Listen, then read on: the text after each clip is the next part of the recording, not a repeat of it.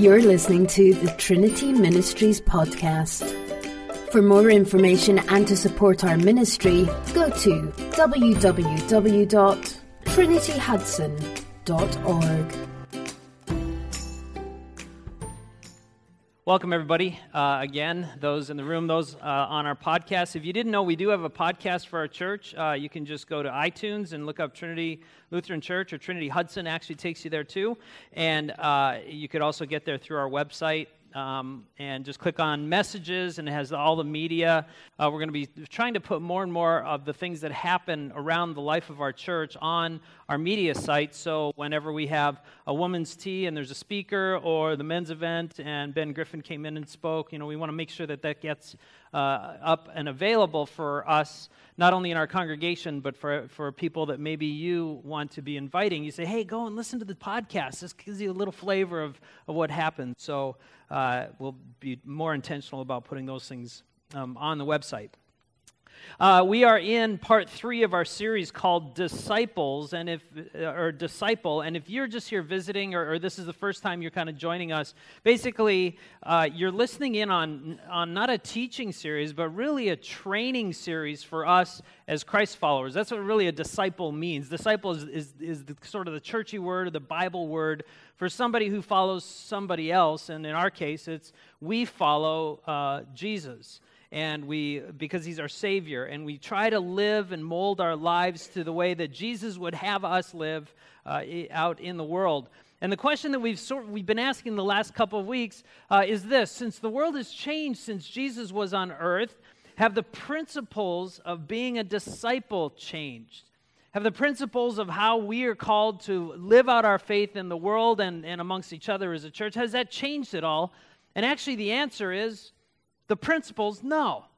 Now, the application of how we live out our life is different. Obviously, Jesus didn't have social media back then. He didn't have, there wasn't technology the way we have it. We're more mobile as a society. But the principles of being a disciple, of being a Christ follower, hasn't changed since what Jesus had given to us 2,000 years ago. And so this series is about that timeless and compelling vision for us, and it's more so a reminder for us as Christ followers of, okay, if Jesus is saying these things, what are the things that I really need to remember on what are the key things about being a disciple? And just to kind of backtrack a little bit, a couple of weeks ago, we talked about one of the aspects or the marks of being a Christ follower or a disciple is that a disciple simply follows Jesus' teachings, right? We're in the Word, we're looking at how he taught his disciples and the examples and the models of how he interrelated to people. And so we take those teachings and we try and live out our life within the context, the template of his teachings. And when we allow Jesus to have authority over us, because that's really what we're talking about, is living the way he wants, not the way that we want necessarily, but when we allow Jesus to have authority over us, we begin to live in the way that you were originally created to live. Then last week we talked about bearing fruit. Remember that as we follow Jesus' teachings, as we really seek to mold our life and our attitude and our mind and our heart to how Jesus would have us live, that bears fruit. But it isn't about doing things. It's about being. We're human beings, not human doings, right? And that being part is that relationship, that beautiful walking relationship that we have with God through Christ. And because of that fruit that's bared out in our life isn't necessarily about success or power or achievement, but it's more so about an increase in joy and in peace, and actually even in impact, because God works through us to impact the world. So today we're talking about something Jesus tells us to do that is, as Kristen said earlier, it's the landmark of being a disciple. Yet, many disciples are outshined by people who don't know Jesus in this area. In fact, one of the greatest complaints against church people, against the church by people outside the church, is the fact that we are all, what? Oh, good, you don't know. Hypocrites. We're all, that's one of the biggest things. There's a couple of them. One of them is all the church wants is our money, and they're just a bunch of hypocrites. So that one area that we're going to be learning about a little bit more deeply about today is that area called love. In fact, the title of today is called Love All. Ready? Say that with me. Love all. Right. And if we're looking at being the mark of a disciple, or what is a Christ follower, this is the main marker of being a disciple. It's to love people. That's it. In fact, when Jesus was was teaching and living 2,000 years ago, living the godly life is so simple, but over time, people added all these things. They had 616 rules and regulations and commandments. You can't do this, can't do this, can't do this. Jesus whittles it down to about 3 when he was when he was around, and now we're going to be taking a look at how he even whittles it down even more to what's the one command, and we'll see that it's to love people. We talk about it, we tell everyone else about it, and we even have songs about loving people, right? If you've ever been to camp, you know this song. I don't know if they still do it, but we are one in the Spirit. We are one in the Lord. Okay, raise your hand. Anybody know that one? Okay, good. Let's sing it together. No, I'm just kidding. But if you go through, we're one in the Spirit, we're one in the Lord, we're one in the... And you get to the chorus, and they'll know we are Christians by our yard signs, right? Is that how the song goes? Yeah, that's a lot of times we live that way. They know we're Christians by our yard signs. I want everybody who drives up by my house to know exactly what I'm against. I'm against gay marriage. I'm against abortion. I'm against liberals.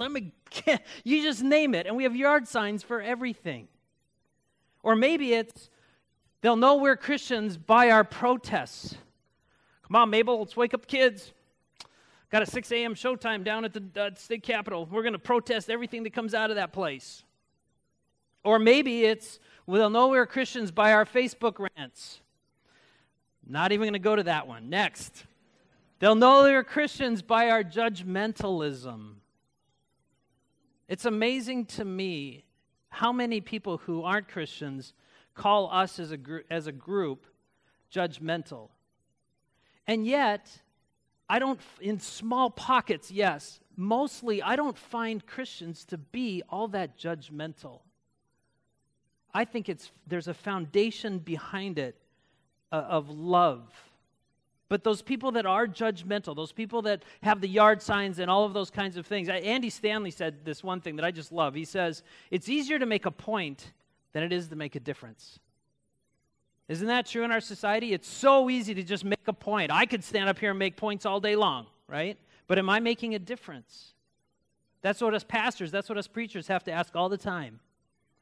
It's easier to make a point than it is to make a difference. But here's what's different. Our ability to love as Christ followers, to show patience and kindness, forgiveness to those who are like us and who are unlike us, those who disagree with us, who agree with us, the ability to show that kind of love to those kinds of people is the single greatest witness we have to those who are not yet Christian. Our ability to love people who either society has cast out or who we, whether growing up or whatever, have prejudice against or whatever it is, our ability to love people not like us is the single mark and the greatest witness that we have of Jesus Christ. God gave me a little bit of an example of this.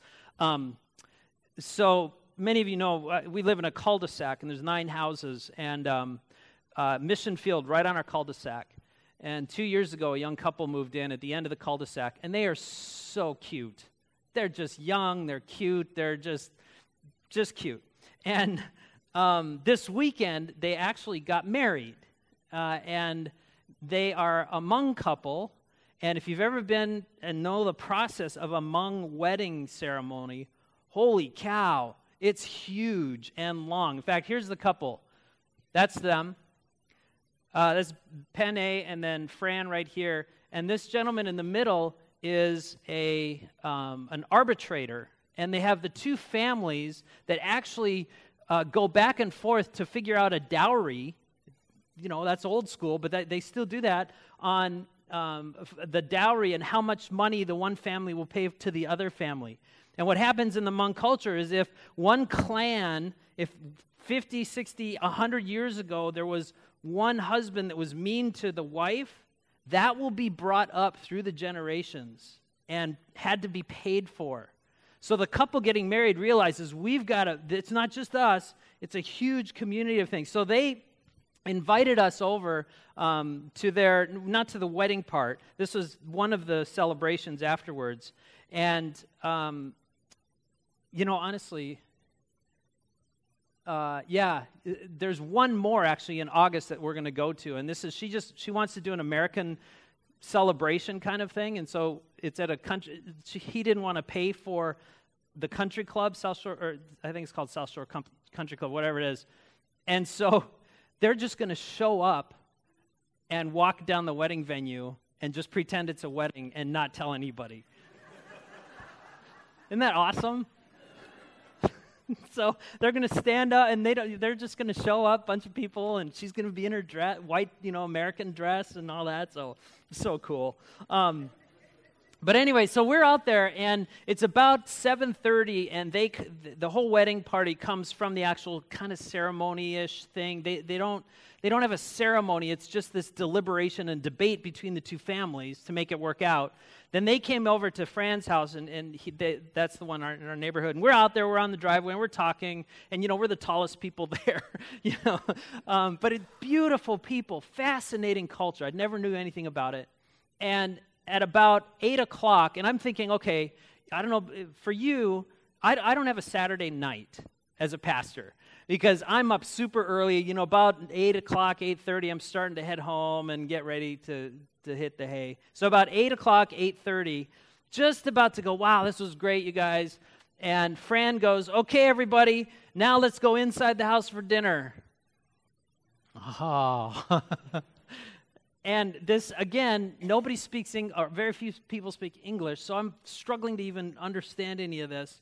And so I kind of raised my hand and said, guys, I'm a pastor, and I got to get up early and go to church, so I'm just going to go to bed and decline your invitation to one of the most important events in your life, my non-Christian young neighbor.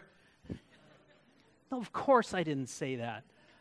I'm like, okay, so we go up, me and my neighbor, and it just was funny because my neighbor is a little bit taller than me, African-American man, and so we are so out of place in this Asian culture.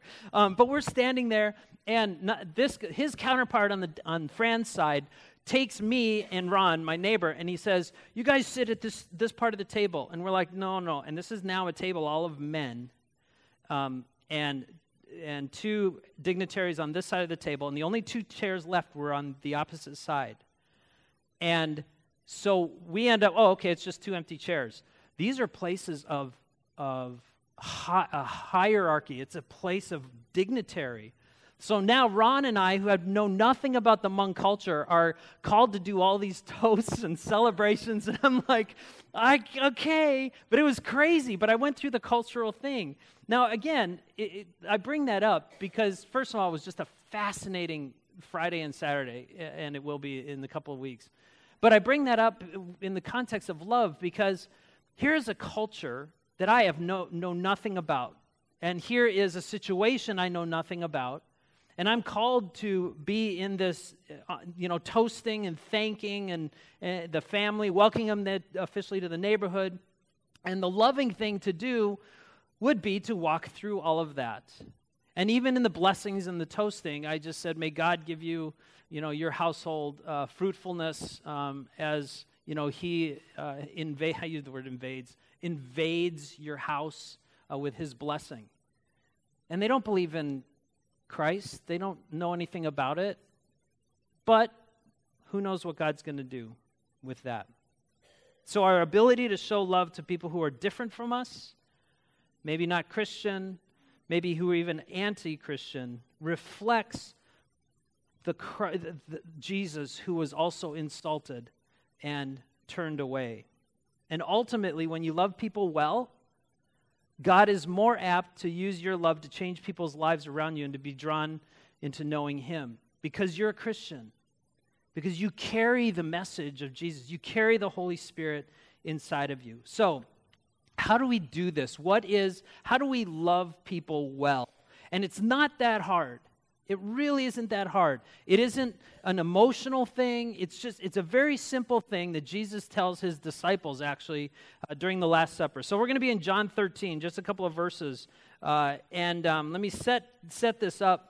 This is a profound and amazing scene. It's in all four Gospels, which isn't every story of Jesus, but it's in all four Gospels, where Jesus is sitting at the Last Supper, and they gather around. They're celebrating the meal that we celebrate, in essence.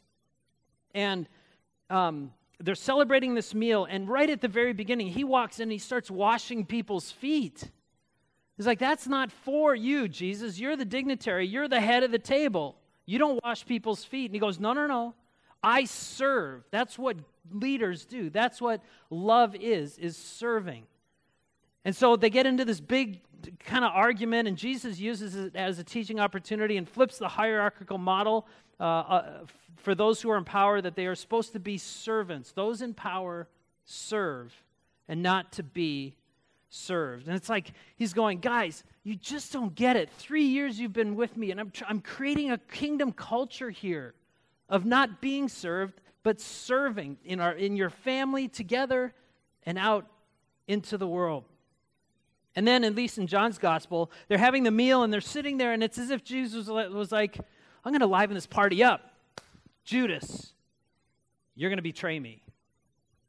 Can you imagine in the middle of a dinner, somebody just says, you know what? You're going to be kicked out of the family. Just why? I just shocked. Judas, you're going to betray me. And then all these things happen, and Jesus, there's confusion among the disciples, and John's gospel reads this. Then Jesus told Judas, hurry up and go do what you're going to do. And the disciples had no idea what Jesus was talking about. The text says, none of the others at the table knew what Jesus meant. Since Judas was the treasurer, and I'm reading scripture, Judas was the treasurer of the group, some thought Jesus was telling him to go and pay for the food. Or some thought He was going to go and give money to the poor. And then the thing about Judas that kind of gives me chills, that the Bible says, so Judas left at once, and it was night. Judas's life at that point, he steps into night. And so the backdrop of what we're going to look at really quickly here is first Jesus washing their feet, confusion, Judas, all these weird things happening. He institutes the Lord's Supper. Most likely Judas was not part of the institution of the Lord's Supper. He probably left after the second cup of blessing during the meal part. And where that conversation happened, Peter is saying all these weird, just all this big context. And so then Jesus says this, and this is our verse, the verse starting at verse 31. As soon as Judas left the room, Jesus said, the time has come for the Son of Man to enter into His glory, and God will be glorified because of Him. Since God receives glory because of the Son, He will soon give glory to the Son. So this indicated to the disciples that, wow, Jesus is just about to say something really, really important. So I can imagine at this point the whole room goes super quiet. And everybody kind of leans on their cushion, leans in to hear what Jesus has to say. And so Jesus says this then. He starts out by an endearing term, dear children, I will be with you only a little longer. And as I told the Jewish leaders, you will search for me, but you can't come where I am going. This is their leader. This is their teacher. This is someone who they love. And yet now He's saying He's going to be gone. We know the end of the story, but He's like, I don't know, where are you going? What's happening? That's what the disciples are saying. And then He says this. He says, so because I'm going to be leaving, and everyone's like, okay, what's the last thing you're going to tell me before you leave? So, He says, I'm going to give you a new commandment. Now, why is this new? Of all the things you've said, of all the things we know in the Old Testament, why Jesus is this new? And the command isn't really new, as you're going to hear, because we know what the command is, But the application of what I'm about to give you, Jesus says, is so radical, it's going to change the world. Jesus says this, love each other. Love each other. Oh, we do, Jesus, the disciples are saying. Right? Didn't you see, we were all together. We've always loved each other. Remember Jesus when we were out in the boat? And, you told us to fish on the other side of the boat, and we said, you're crazy, but we're going to do it anyway. And we pull up all these fish, and all of our buddies came over and helped. Isn't that love? Isn't that love? But Jesus says, love each other just as I have loved you. You should love each other. Matthew, Jesus says, looks at Matthew. Remember when I found you? Do you remember what you were? And he goes, yes, sir. I was a tax collector. And Peter steps up. Yeah, we weren't very happy about you adding him into the group. And Jesus is like, yeah, Peter, hold on. Matthew, you were a tax collector, and I invited you into our group. And yes, I remember that. And Jesus says, the grace I extended to you, extend to other people. The grace that Jesus extends to us, extend to other people. They would remember this example because 50 days later, the Holy Spirit comes and they go out and they just start talking about the love of Christ. They just start talking about what God has done. They start talking about how Jesus served them. And so as a result, we now live in grace and freedom. The love that the disciples showed then and what we show as Christians is that agape love, right? That love that loves God, loves others. That love that is patient and kind. It seeks to serve. It doesn't keep a record of wrongs. How many of you have relationships that whenever things get tense, somebody brings up, oh yeah, last year? Oh yeah, remember when you did this to me? Or how many of you in an argument say, yeah, but you did this? The kind of love that Jesus has for us and that he has us as disciples to portray is that love that doesn't keep a record of wrongs, especially to those who don't know Jesus. It's a love that ultimately we've been shown because remember what the Bible says, while you and I were anti-God, while we were sinners and enemies of God, Jesus died for us. That's agape love. And so Jesus says, this is a new command, love each other just as I have loved you. And there's a beautiful result to this, and it's this. Your love for one another will prove to the world that you are my disciples. Imagine what our world would look like. First of all, if the media would show the good things Christians did. But imagine if we as a people, starting in this place, would go out with the love of Christ, unfettered, unhindered, and love in the way that Jesus loved us, sacrificially. Imagine what your families would look like, what your neighborhoods would look like, what your ball clubs would look like, what your work would look like. And so, God loved me in Christ. And so we then can love others in Christ. And so anytime you're going to respond with a Facebook post or a yard sign or a protest or judgmentalism, I want to give you one thing to think about before that response happens. And it's this. Respond to them like God responded to me. Before you yell at your spouse, remember, I was wrong too. At some point, God forgave me. I can respond in grace to my spouse. Before you get angry at the TV, it's that whatever, all the social things, remember, I too have thoughts of anger and bitterness, and God forgave me and responds to me in grace. Now, it doesn't mean not doing anything, but it's how is your response formed in a way that would emulate Christ. And as we do that as disciples, our attitudes change, Our relationships change, our world can change as we reflect who God made us to be as disciples of Jesus. Amen? Amen. Let's stand to pray. Father, in grace and compassion, we didn't deserve it, but you did it anyway. You sent your son Jesus to die for us. And that is the ultimate act of love. In fact, you even said it in the Bible, God, that no greater love than there is than this, that somebody laid down their life for somebody else. And that's what you did, Father, in Christ.